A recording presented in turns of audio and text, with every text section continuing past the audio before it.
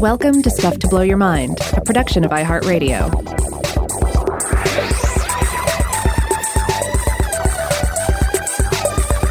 Hey, welcome to Stuff to Blow Your Mind. My name is Robert Lamb. And I'm Joe McCormick, and we're back with part 2 of our talk about queuing and waiting in line. We've got lots more stuff to get into today, queuing psychology, the horror and the anguish of cutting in line. It's going to be a blast. But first, we'd like to start with really a proper look at the British queue.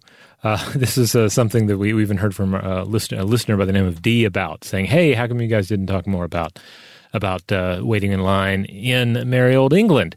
And so let's get into that a bit. But before we do, I thought I'd just throw in a quick quote from William Shakespeare. Quote, "I am to wait, though waiting so be hell." So be? Well, what's that from? So be hell. It's from one of his sonnets. The number is eluding me at the moment.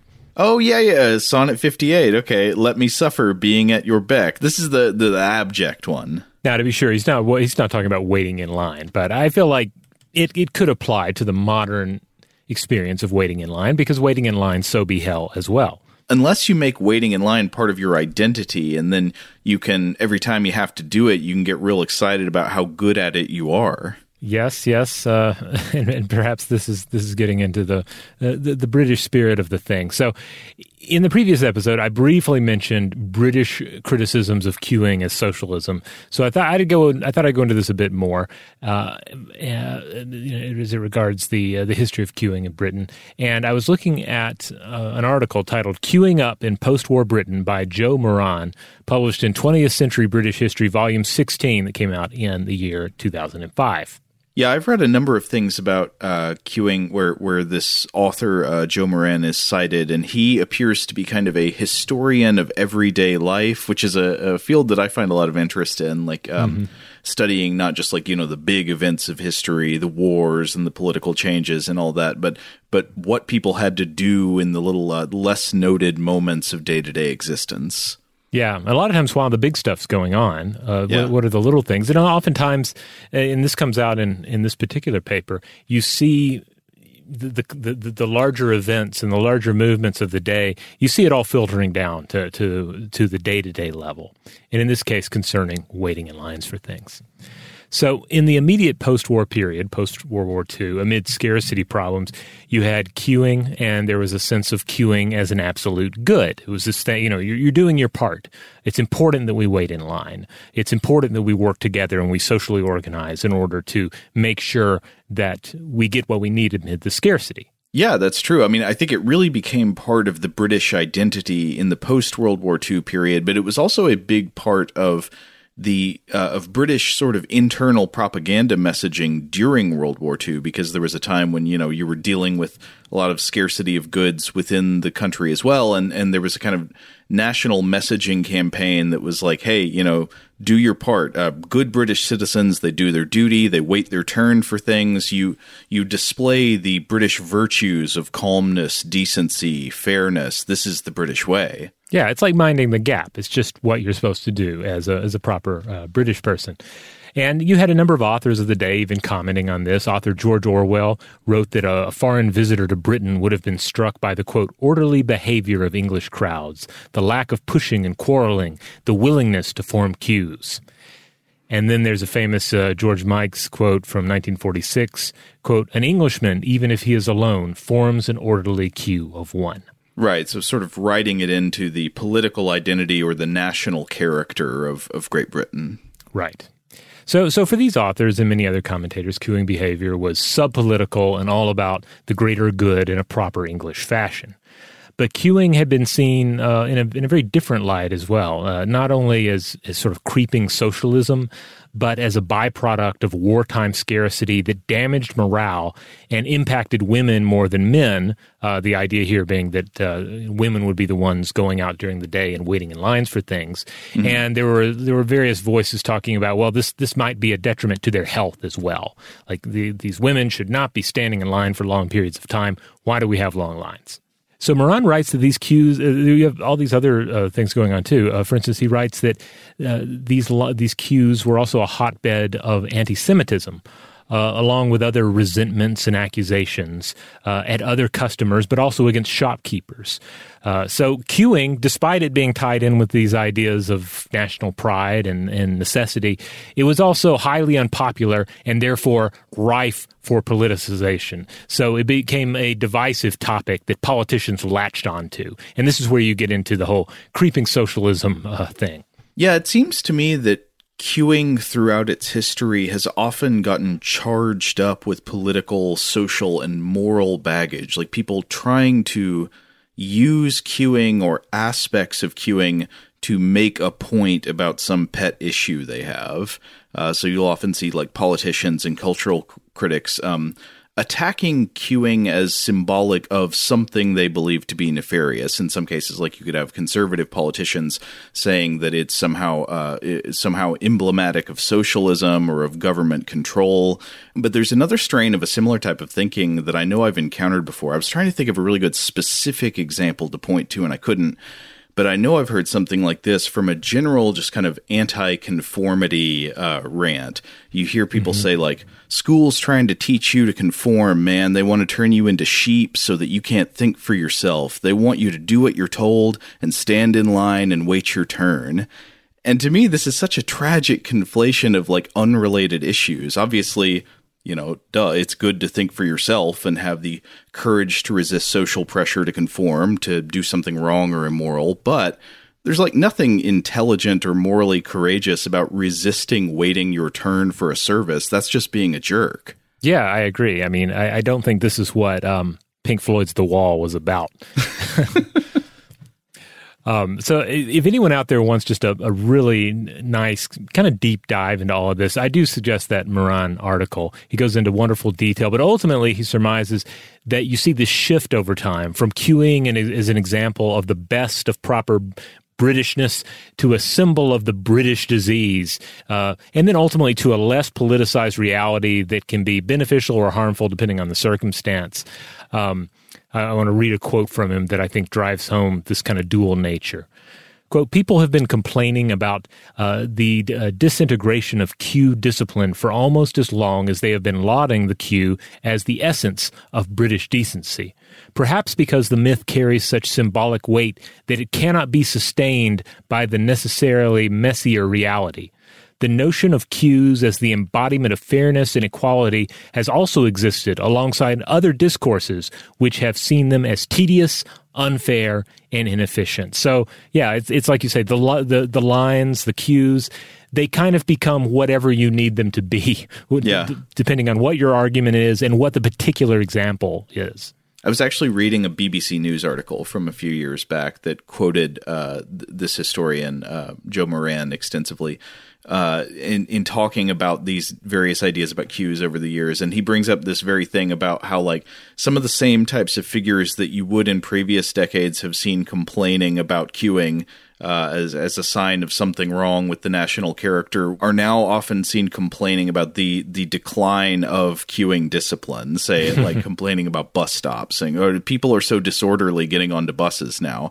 But I think in the article, Moran makes the case that actually what's going on probably is the difference between queuing areas that have well-organized infrastructure that allows people to know where and how to line up versus queuing areas where people are forced to self-organize without any clear organizing principle, like, stanchions to stand between or something. Yeah. I mean, I guess a lot of it probably comes down to, isn't there like a George Carlin bit about how fast you're driving?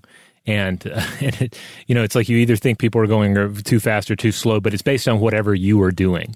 Right. Yes. So a lot of this is going to come down to what is your experience right now standing in line?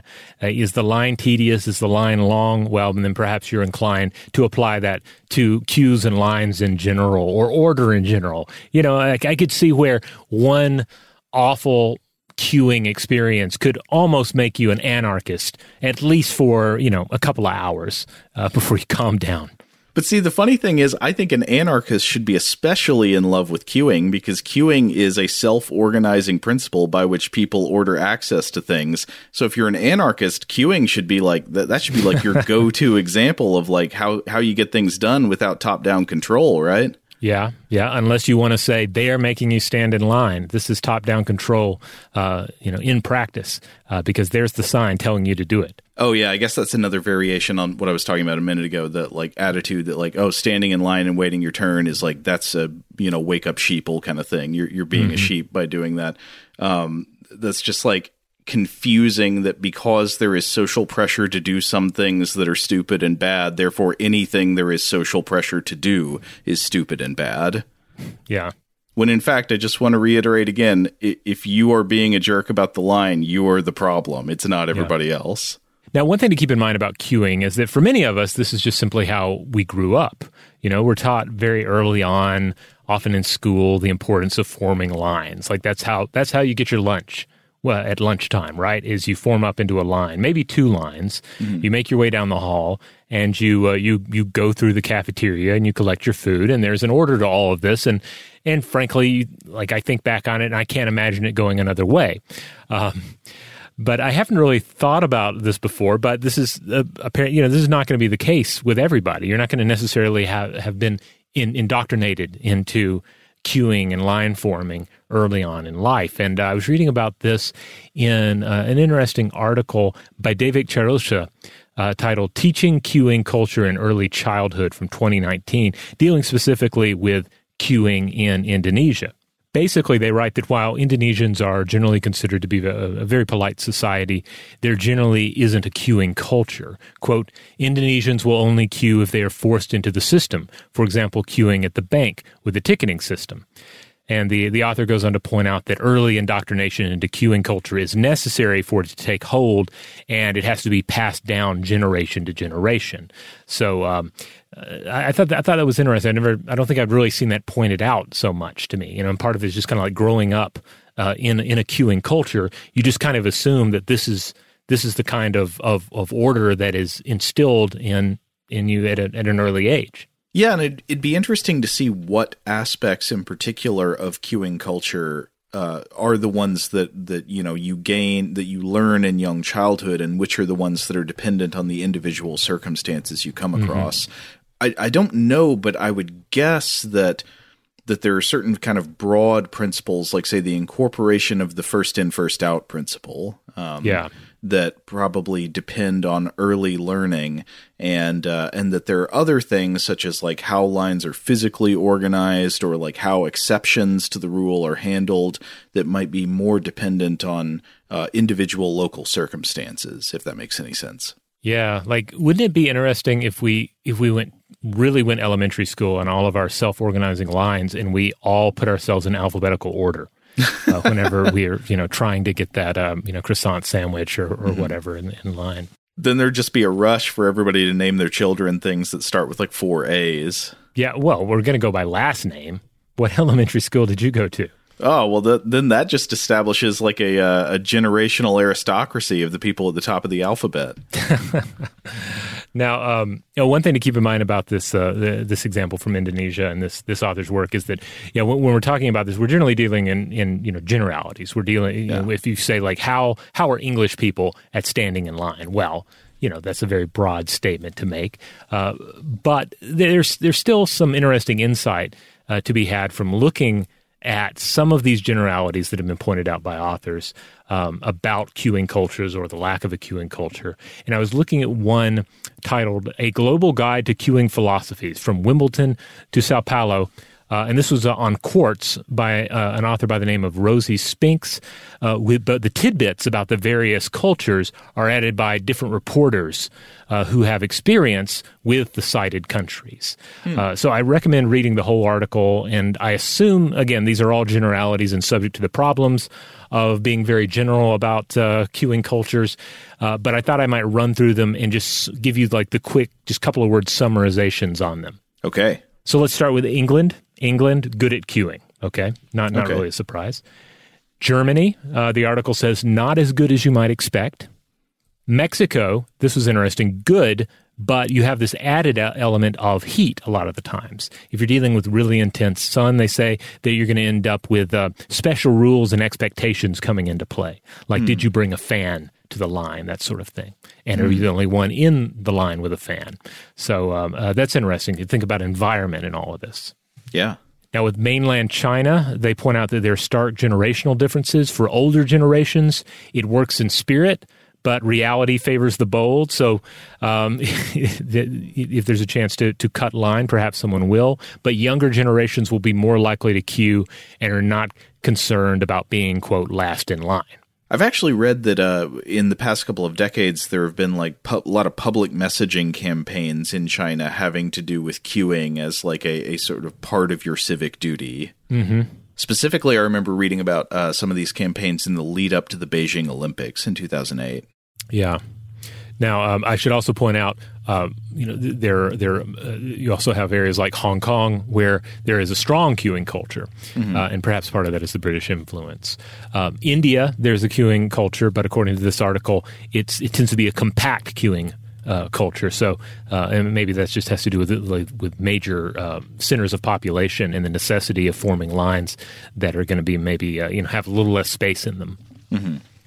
America, the United States, they say queuing is everywhere, but the exact rules vary depending on where you are, which I think that vaguely matches up with my experience. Yeah, I'd say so. Yeah.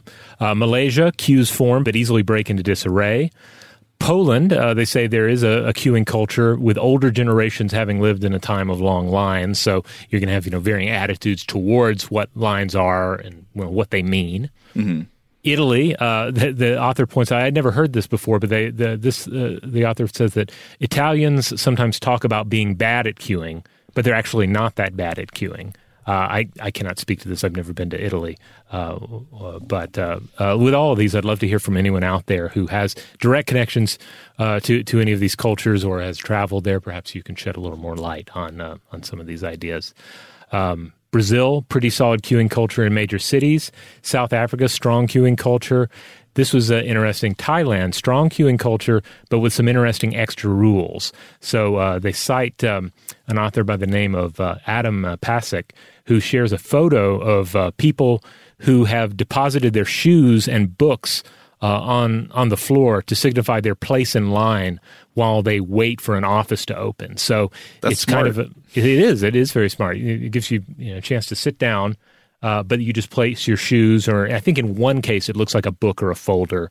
Mm-hmm. It's mostly shoes in this photo, because if I remember correctly, there are some taboos in Thailand against the placing of books on the ground. So I'm not even sure that's a book in that photo. But anyway, it's mostly shoes. But it also kind of looks like the people that were in line have evaporated and vanished and left only their shoes behind. Oh, it's the rapture at the Bangkok DMV. Yeah, kind of. In this article, they say that in the Philippines, it seems like queuing culture is highly influenced by social standing. And in Nigeria, you have a queuing culture, but some people may choose to sit or hang out nearby, instead of standing in line the whole time, and have someone who is standing in line physically to hold their spot for them. So lines can be deceiving when you first arrive till you find out who all is actually waiting. And in a way, this makes sense, right? If you have, especially say the line is out in the sun or something, mm-hmm. and you have an elderly person that doesn't want to stand there the whole time, you get somebody to hold their place, that sort of thing. Sure, yeah. This raises a question of what do you consider, like what counts as strict adherence to queuing culture? Does it count as strict adherence to queuing culture if you're just doing it in the abstract, meaning there's strong enforcement of an organized first in, first out principle? Or does it also entail physical ordering of your body in terms mm-hmm. of the first in, first out principle? You know what I mean? Yeah. For example, another type of variation on this, one that sounds like it adheres to the first in, first out queuing principle in the abstract of like how the waiting system functions, but doesn't take the form of a single file line. This example is that, and I was reading about this in an article for the BBC by David Robson about how in Spain and in some Spanish-speaking countries, a common alternative to physically standing in line is the quien es ultimo principle. So that you would go into, say, a cafe where various people are waiting for service, and instead of standing in line, you ask "Quién es último?" who is last, and then that person indicates, yeah, I'm the last person in line, and so you know that that person is now the person who you go after, and they know the person ahead of them, and the person ahead of them knows the person ahead of them, and so everybody will still go in order, but you can just kind of hang out and wait for the person you know who is ahead of you to get their service, and then you're next. So interesting to me in that it's still functionally a single file, first in, first out queue, but without the physical line, kind of like what you were describing people might do in Nigeria. Yeah. I will say from my own experience, I find it particularly confusing when you have two different queuing systems going on at the same time. I don't know if you've ever had this experience, like if you show up somewhere and there is some sort of, they're doing both prearranged appointments and walk-in at the same time, because then it creates confusion. It's like, well, who is next? Is it the person who is scheduled for this time or the person who is ahead of me in the physical line? You know, it creates this ambiguity that it does not seem good for the whole waiting experience. Well, it's funny that you bring up ambiguity, because I wanted to get into the concept of the dangers of ambiguity with reference to cutting in line. So are you ready to talk about cutting in line, Rob? Let's talk about cutting.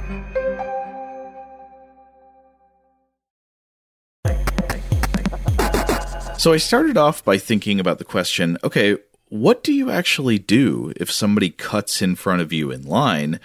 And in thinking about this, I was struck by how rarely that has actually happened in my life. Like, it is such a rare occurrence that I struggle to think of specific examples that come to mind. I guess when it has happened, it registered as something immensely important to me. But it's also just so rare. And I think in my experience, what it is that it's very rare for someone to blatantly cut in front of me in a situation where the rules of the line are clear. Yeah. I think the issue with perceived line cutting arises much more often in situations where there's some kind of ambiguity in the system of ordering access. And here's my example. Okay, you're at a restaurant, and there's a long wait, and so maybe you and the person you're there with, you decide you want to try to get a seat at the bar, because the bar is first come, first serve. And you see there's another couple that's sitting at the bar, and they're about to get up and leave. So you position yourself to grab their seats when they get up. And you're standing there waiting and waiting and waiting. And then finally they get up, but then somebody jumps in right in front of you and grabs the chairs.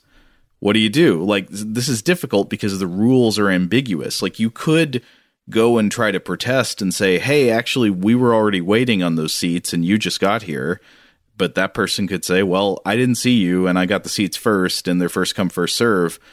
And in a situation like this, there's no clear way of resolving it. Like, you can't appeal to a rule book. So usually what it just means is the seats go to whoever is more selfish, unreasonable, and willing to make a scene. Yeah, this is true. But I totally agree with you. Like, the moments where I have seen something like line cutting occurring, they tend to be situations where there is this ambiguity, like at line formation. Like, say, a bunch of people showing up to say, well, I think an example that I can easily draw on was going to a mass vaccination site, where you had a really well-maintained line system and queuing system, but what do you do when you haven't arrived at the queue yet? And what do you see when you see other people going towards that spot? You know, I know that I'm walking at a click faster than a lot of people. I'm just going to get there first. It doesn't mean that I'm cutting in front of them. Likewise, but I could see where people might think that. It's like, oh wow, he's really making a beeline to get in line there. But we're talking about just sort of the crowd assembling and then forming the line. Right, when it's not clear what the boundaries of the line are yet. Like, is this the line now, or does it only count as the line once we get over there? Right. Another case would be really long lines that they kind of break down at places. Like, maybe there's a period in the line where things move really fastly, really swiftly, and not everybody's moving at the same speed. I've seen that create a situation, where some people just walk faster and they're going to be ahead. But is it cutting? Is it not? It ends up kind of being this gray area, or it can be, depending on how the queue is maintained. I think another big example of this kind of ambiguous space with access to things comes with, like, parking spaces. Somebody somebody cuts in front of you to get a parking space that you're waiting to turn into, but you were blocked because the person was backing out of it or something. And in those cases, people can get really mad, but I guess you do have to admit, well, there's not an established rule book here. And especially if like a person didn't see you waiting, I don't know, what can you do? Well, here's one.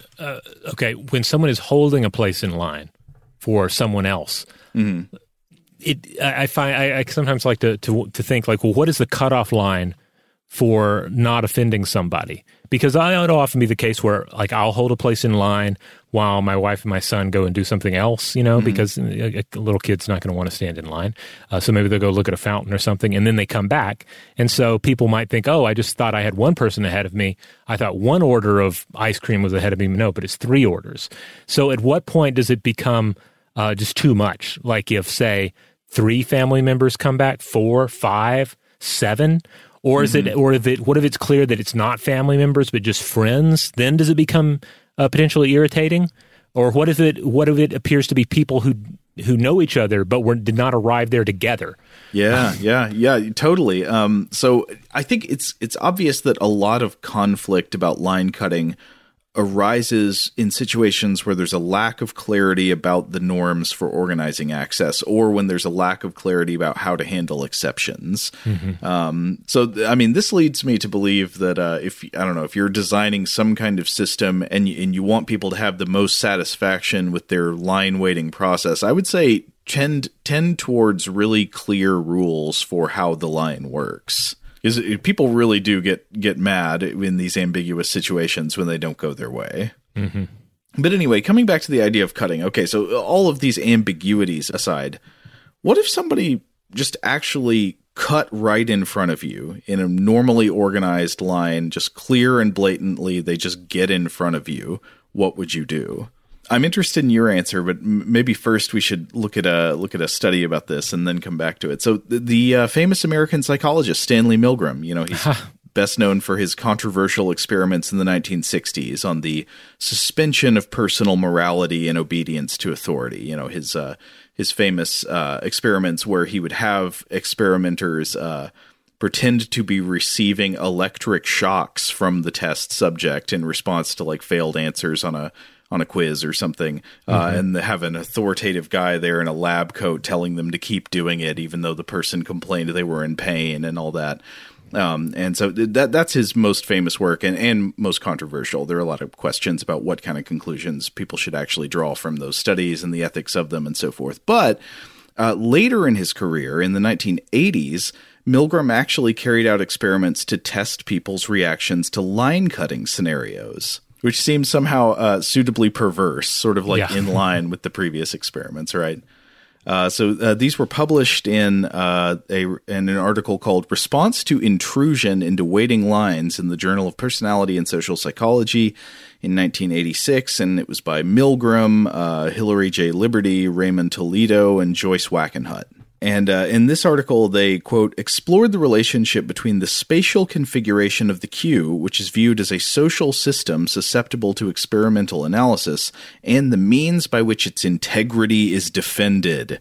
Confederates intruded themselves into 129 naturally occurring waiting lines, and the defensive reactions of the queuers were noted. Wait, so he just sent people out to mess with folks waiting in line. To cut in line, yeah. He said, well, there were multiple. So sometimes there would be multiple Confederates. There were different experimental setups. Sometimes some of the experimenters were actually in the line. Sometimes they weren't. Sometimes they just have one cut in a line.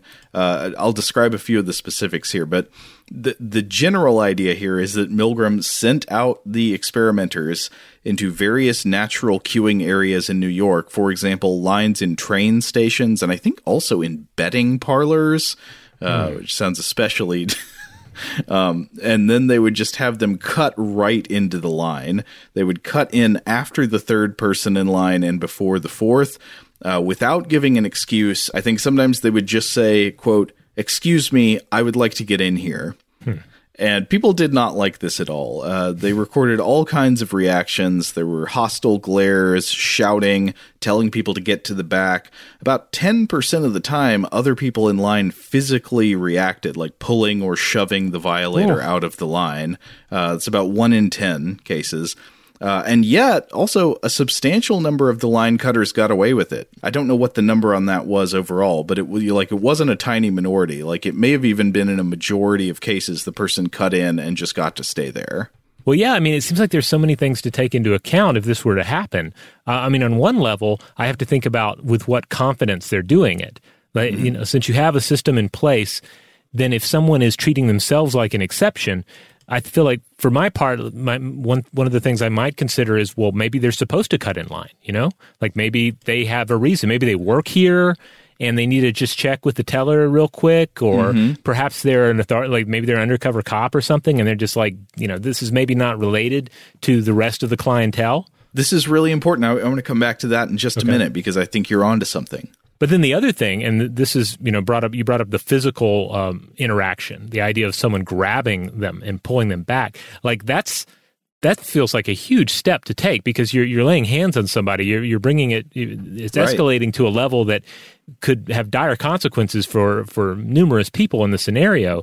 And so, you know, even if I realize that the person who just intentionally cut in line in front of me, you know, has no rightful excuse to do it, I would have to think, well, do I want to get involved with this any further? Like, it sucks that they cut in front of me, but it would suck more if I got into an argument or even a physical confrontation with them. Yeah, I mean, it's funny how the norms go both ways. I mean, I would say do not ever just cut in line. That is unbelievably rude. But if somebody cuts in line in front of you, you do not need to escalate this to the level of violence. You know, you don't put your hands on them. You also don't need to call the cops. I mean, you might, if it's a really important situation, you might try to get the store's manager or whatever it is. But this is not a situation that merits escalation to a physical altercation. Plus, I'm not the kind of person who just breaks into conversation with strangers anyway. Right. And if I do, I need a pretty good idea that this is going to be pleasant. Like, oh, they're wearing a T-shirt with a band I like or a movie I like on it. This is a good sign that we can have a pleasant interaction for a few seconds. But if the whole relationship has started with them cutting in line in front of me and seeming to do so intentionally, then this relationship is going nowhere. Oh, I mean, that's another thing is you might assume that, like, if someone were to cut in front of you accidentally and you think, oh, this person might be totally reasonable if you just let them know, hey, actually the line starts back there, that would be a different thing than somebody blatantly just jumping in front of the fourth person in line and saying, I need to get in here. At that point, I think, okay, this person, there's something wrong with them. This person is very unreasonable and you probably just don't want to get into it with them. But on the other hand, if they seem to have done it accidentally, there are a couple of ways that could play too, because it might be, well, maybe this person is, I don't know, less aware of their surroundings. There could be some underlying circumstance, or they're just having an extremely distracting day. You know, who knows? And then also, I mean, maybe they need this win. Maybe they, you know, I don't want to be the person to break it to them that actually the line starts back there, because now we're having a negative interaction. Right. And I think a lot of people in the scenario actually behaved just like we're talking about. Like I said, a lot of people gave sort of hostile looks, but ultimately didn't do anything, like didn't try to shout at the person or remove them from the line physically. Part of it also may come down to the bystander effect, I'm guessing, where there are multiple people behind you. Somebody needs to boo this man for cutting, but I'm not going to be the one to boo him. Surely one of these people behind me will be the booer. So one of the findings of this experiment was that people do, to some extent, look to other people in line for cues as to whether and how the rules of the line should be enforced. That was discovered they found that if they put experimenters in the line, so now the actors in this experiment are not just the line cutter, but also some other people who have just been following the rules and waiting in line ahead of time. And they have those people do nothing in response to an intrusion in the line, other line standers are more likely to just let the cutter skate by and do nothing also. So they were showing to some extent, if there are other people around and they don't react, you're less likely to react.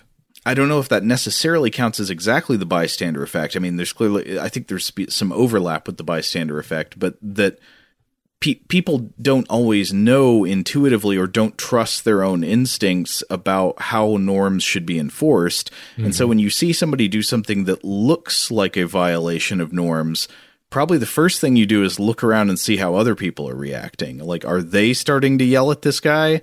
And if they do, then you might join in. But if not, you might just assume, like, well, I don't know. I mean, I don't know what's going on. Well, we were talking about like public outreach and public campaigns. Like you can imagine one that is, like mind the gap, wait in line, honor the queue, or whatever it happens to be. But unless you have a specific bit of propaganda that's saying, like, if you see somebody cutting in line, boo that man. Yeah. Join in a chorus of boos. And, unless there's some sort of messaging like that, you just don't know how to respond. Right. So clearly we have a strong inclination to take our cues from other people in an informal system of social norms, like a self-organized line. But then there's some other things they found too in the Milgram experiment. Perhaps no surprise here, but people behind the point of intrusion were much more likely to put up some kind of resistance than people ahead of the point of intrusion. So clearly there is some element of self-interest at work. The people ahead of the intrusion were more likely to, just be like, maybe none of my business. Mm-hmm. Also, perhaps not surprising, resistance was greater when there were 2 line cutters than when there was 1. So if 2 people are getting in there after the third person, you're really more likely to get people yelling at you. Yeah, because, are you talking about 2 people that are together or 2 people just independently? Actually, I don't know what all of the permutations they did on that part were. I mean, I think what it was the 2 were entering the line at the same time. Okay. I mean, I could see where it would escalate things either way, because either these 2 people were cutting in front of me and they're together and they're like working together to corrupt the line system, or if it's just 2 random people, it's like, what are we doing here? Yeah. Suddenly there's just chaos. There's just people showing up and just jumping in line. Cats and dogs, yeah. Yeah. I want to read another thing from their findings. Milgram et al. write, quote, results suggested that the underlying structure of the queue is composed of replicated segments and that defense of the queue is local rather than systemic. And I like that because they essentially found that, sort of parts of the line each have their own local militia to defend that part of the line. You may be less concerned about violations to the order of the line that happen farther away from where you are in it. Like if you're at the back of the line and it's a fairly long line, you really don't have much room to complain about people cutting at the very front, perhaps? Yeah, maybe. Now, there was a follow-up in 1992 by Schmidt et al. It was a paper called Intrusions into Waiting Lines, Does the Queue Constitute a Social System? This was also in the Journal of Personality and Social Psychology, 92, by Bernd H. Schmidt, Laurette Dubé, and Franz Leclerc. And they tested, quote, whether a waiting line should be viewed as a social system with norms, roles, and obligations for queuers, or whether behavior in a queue can be explained solely by individuals' personal interest and cost versus benefit calculations. So does that question make sense? Is a line just a bunch of people who are each trying to get as little waiting time for themselves as possible, or is it more like a society that has some like understood rules that people will try to enforce however it affects their own personal waiting time? Yeah, that makes sense. And what the authors here found is they said, yep, it really looks like lines are more like social systems with norms and rules, more like a sort of mini society than just a pure like efficiency maximizing game where people are trying to get out on their own as fast as possible. And one example they gave of this is that people in line will quite significantly make a distinction between a, quote, legitimate intrusion into the order of the line and an illegitimate one, even if the wait is the same length. So if you have somebody coming in who gives some explanation that's like, they're a service provider and they have to get in front of you in line to do something here in the line, people understand these exceptions and incorporate them just fine, even if it means waiting an additional amount, the same amount that they would wait if somebody made some kind of illegitimate intrusion into the order of the line. So people are like understanding reasons for things and they're acting out norms based on those reasons rather than just trying to get out as fast as they can no matter what. How is this not like a 1980s Stephen King short story? Because I can think of multiple works that he did where, be it like The Mist or the Dome, where you have a system where people are put into a certain situation, and then like a social order emerges out of that predicament. I could see an entire, at least a short story. Usually a bad place. one, though. Yeah, usually it's a bad one. but yeah, just waiting in line, especially if there's some mystery as to what you're waiting in line for. That's perfect stuff for some sort of, especially a 1980s era King's short story. You can't have a healthy line without a Mrs. Carmody inciting the line against Cure number 4. Another thing that I thought was interesting. So as to the roles that people play within a line, you might think, okay, a line is homogenous. Everybody in a line is basically waiting. They're all doing the same thing. But they're actually, in this study, they found there seems to be an implicit special role for the person directly following the intruder in dictating the overall response of people in line. Quote, the queuer right behind the intrusion point has a special obligation to respond to the intrusion. Does this ring true to you? Yeah, I mean, I guess so. It kind of comes down to the individual versus the group. Like if the individual is not offended, then perhaps the group has less room to be offended. Maybe. I mean, I would think that, again, it probably comes down to people looking for cues. People don't know how to react to something, and they're looking for cues to get from other people. And it seems like the most natural place they would look for that cue is, what is the person right behind the intrusion doing? And that person would have a lot of influence socially over your idea of what the correct kind of response is. Yeah, I mean, also, depending on the queuing culture, perhaps that person who just joined the line, maybe they were taking a bathroom break or something, or maybe they were holding a spot for them, or maybe there were shoes on the ground and I just didn't notice it. Any of these things could be could be part of the equation. Yeah, I think that makes sense too, because you might assume that the person right there in the line has some kind of information that you don't. Yeah, or maybe they're together. Maybe it's two people that are going to see the movie together, and one just had to go buy some popcorn or something. How offended can I be that now there are two people where there was one before? But this does bring me back to the question of what counts as a legitimate excuse in cutting in line, right? Like if you're waiting in line at the grocery store or at whatever, a service point, you're trying to check out at a store, and somebody comes up to you and says, hey, can I get in front of you in line because, and they say something. What kinds of excuses are legitimate to you and would make you say, like, yeah, okay? And what are the other mitigating circumstances that would affect that? Well, I think of lines that have formed to use a toilet as being a great example of this, because there's a biological factor here that cannot be ignored, and you're going to have room for age also to play into it. So if it's like a young child that's doing the pee-pee dance, nobody wants to be responsible for a child peeing their pants. Sure. So you would say, yes, please, go ahead of me. Both of you, take this child ahead of me and go use the facilities. Or if somebody were to explain it to themselves, to you, and be like, hey, I am about to just have a terrible incident occur. You can spare us both this if you just let me in front of you. Then you would be like, yes, by all means. I am not having an emergency. If you're having an emergency, you should definitely go ahead of me. Yes, that's interesting, because I was just thinking about how my reaction to somebody asking to get in front of me in line might actually have more to do with what's going on with me than what's going on with them. Like I would tend to think I would be happy to let people in front of me for something, basically no matter what their excuse is, in most cases, if I'm not in some kind of dire situation myself. Right. But if I'm in some kind of dire situation where, like, I've got to get out of here right now, I've got to get this done, and that would be the thing that would make me reject them, not the question of what their actual excuse is. Because in most cases, if I'm checking out at a store or something, it's like, well, fine, I don't care. Yeah.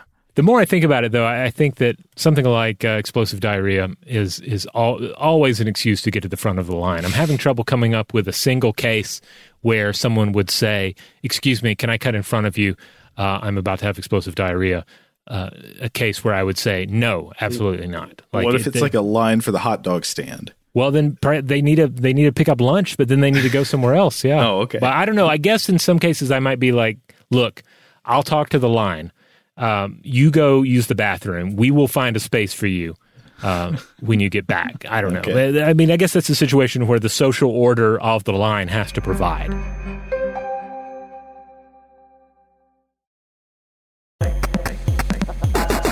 So concerning the idea of a legitimate excuse for line cutting, I wanted to refer to a classic study in the social psychology of queuing that is widely cited and pretty interesting. This time is from the Harvard psychologist Ellen Langer. It was actually by Langer, Blank, and Chanowitz, published in 1978. Called The Mindlessness of Ostensibly Thoughtful Action, the Role of Placebic Information in Interpersonal Interaction. Again, this was in the Journal of Personality and Social Psychology. Mm-hmm. And I found a good summary of this whole study in another paper by Kleinberg et al. In 2018. And so this is the Kleinberg et al. Summary of the study here. Langer et al. In 1978 asked subjects in their study to make some copies. Just as they were about to do so, a Confederate asked to jump in front of them. In some cases, the Confederate gave no reason at all. Quote, "Excuse me, I have 5 pages. May I use the Xerox machine?" In others, a reason was given. Quote, "Excuse me, I have 5 pages. May I use the Xerox machine because I'm in a rush?" The third condition had the veneer of a reason, but it actually had no informational content. Quote, "Excuse me, I have 5 pages. May I use the Xerox machine because I have to make copies?" People complied at similar rates to both the actual reason and the pseudo-reason, 94% and 93% respectively, versus 60% with no reason. What explains this finding? People see a situation they have seen before and their automatic response kicks in to avoid the effort of processing the rest of this setting. Consistent with this view, when the costs of complying go up, when the Confederate wants to copy 20 pages, not just 5, compliance to the pseudo-reason is similar to what it is in the no-reason condition. So I thought this was really funny when I first read it, that people are just as likely, I mean, it's equal numbers to let you cut in front of them as long as you say because something, even if the because statement is utterly inane. May I use the Xerox machine because I have to make copies? Right, unless you have a stronger because. Yeah. Then, what's the point? You're just going to be like, oh, okay, yeah, you have an exception, you should go first. So I guess this one is actually a little bit less about queuing and more about how we whether and how we incorporate information in making decisions at the spur of the moment. But I like how when you think about this could, I think, be applied to other scenarios where people have some excuse, they want to get ahead. And as long as they appear to have an excuse, even if it's not really an excuse at all, you'd just be like, yeah, okay, whatever, I don't care. Yeah, I think something, I was thinking about this, thinking about it in relation to traffic. It's kind of like if you're in the fast lane, mm-hmm. and you were going, let's say you're already going 5 to 10 miles over the speed limit anyway. Okay. So you're pretty going pretty fast. You qualify as fast, but then somebody comes up behind you and they're going really fast. Mm-hmm. Now, sometimes this will inflate the ego a bit, and you may think, I am already going fast enough. I will not get into the slow lane because then I will be stuck behind the tractor-trailer rig for the mm-hmm. next mile mm-hmm. or two. No, I am staying here, and you may ride behind me and ride dangerously close to my bumper and occasionally flash your lights, but I will not move. That's one way to go about it. But then for my part, and sometimes my mind entertains that sort of thing, but other times I'll more reasonably think this person is driving maybe a little dangerously, and mm-hmm. I would rather that person be in front of me than behind me, mm-hmm. and I should just let them go, even if it is going to inconvenience me a little bit when I'm stuck behind a tractor-trailer rig. And I kind of feel like that would be the case with somebody who really wanted to get in front of me at, say, the Xerox machine. Do I really want that person behind me looking over my shoulder, like waiting on me? Like that's going to, especially if I don't really know how to use the machine, let them go. I want to have a calmer experience with the Xerox machine. Right, the awkwardness of having this person looking over your shoulder and trying to get out behind you may be like factored in at a higher cost in your brain than the time cost of just letting them go. Yeah. And it's just 5 copies, so what's the harm? Right. Now, all of this is partially because I just watched this, and I think you just watched this as well, but the excellent sketch comedy series You Should Leave with Tim Robinson. I think you should leave. I think you should leave, yes. Yeah. I think you should leave with Tim Robinson. So many of those sketches are situations where there's some sort of like a weird, awkward social interaction, and one side or the other is vastly overreacting to what's occurring.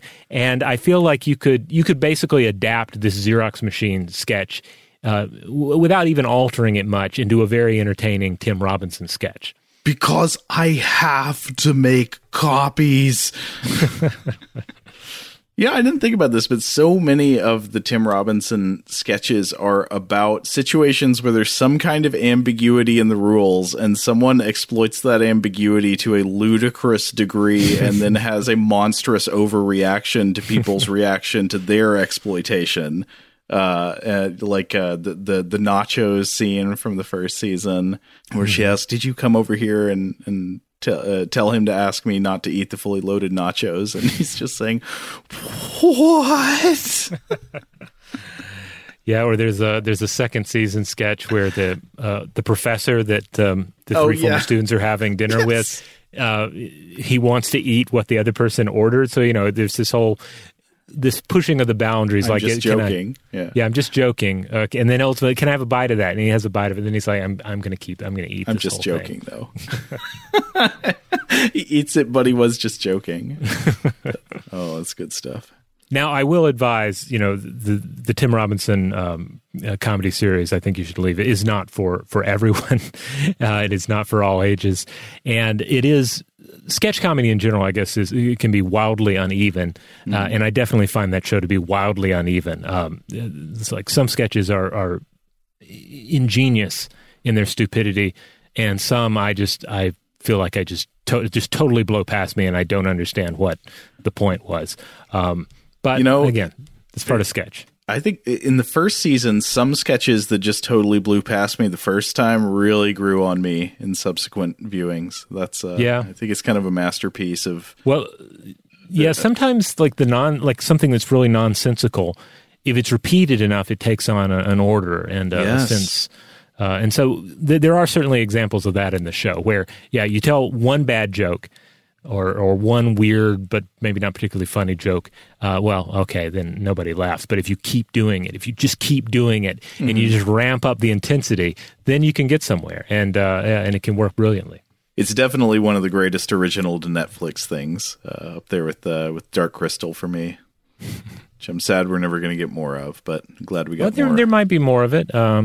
Oh, really? I thought that they had said that there was going to be no more. Well, there's not going to be any more of it on Netflix, but I think that the Jim Henson Company has or is looking into ways to continue the story. So who knows what we'll get. Well, that'd be wonderful. I believe, I have not been, but I believe the Atlanta's own Center for Puppetry Arts currently has an exhibit, an updated Dark Crystal exhibit using pieces from the TV series. Oh, wow. I'm going to check that out. I'd seen their other Dark Crystal exhibit, which was great. Mm-hmm. Yeah. This is kind of a part 2 of that. Nice. All right. Well, we've drifted away from the topic at hand here, but we're going to return to the line in a third episode. We have more stuff to talk about. Not only waiting in line, but just sort of waiting in general. Like how does it affect us? How does it affect our moods and our perception of time? We're going to get into that and more in the next episode of Stuff to Blow Your Mind. In the meantime, we'd, of course, love to hear from everyone out there. And we've been hearing some great stuff from folks about waiting in line, so keep it coming. And if you want to listen to our show, you can find core episodes on Tuesdays and Thursdays in the Stuff to Blow Your Mind podcast feed. Artifacts usually come out on Wednesdays, listener mail on Mondays, Weird House Cinema on Friday. That's our time to set aside most of the science and just talk about a weird film, and then we have a rerun on the weekend. Huge thanks, as always, to our excellent audio producer, Seth Nicholas Johnson. If you would like to get in touch with us with feedback on this episode or any other, to suggest a topic for the future, or just to say hello, you can email us at contact@stufftoblowyourmind.com. Stuff to Blow Your Mind is a production of iHeartRadio. For more podcasts from iHeartRadio, visit the iHeartRadio app, Apple Podcasts, or wherever you listen to your favorite shows.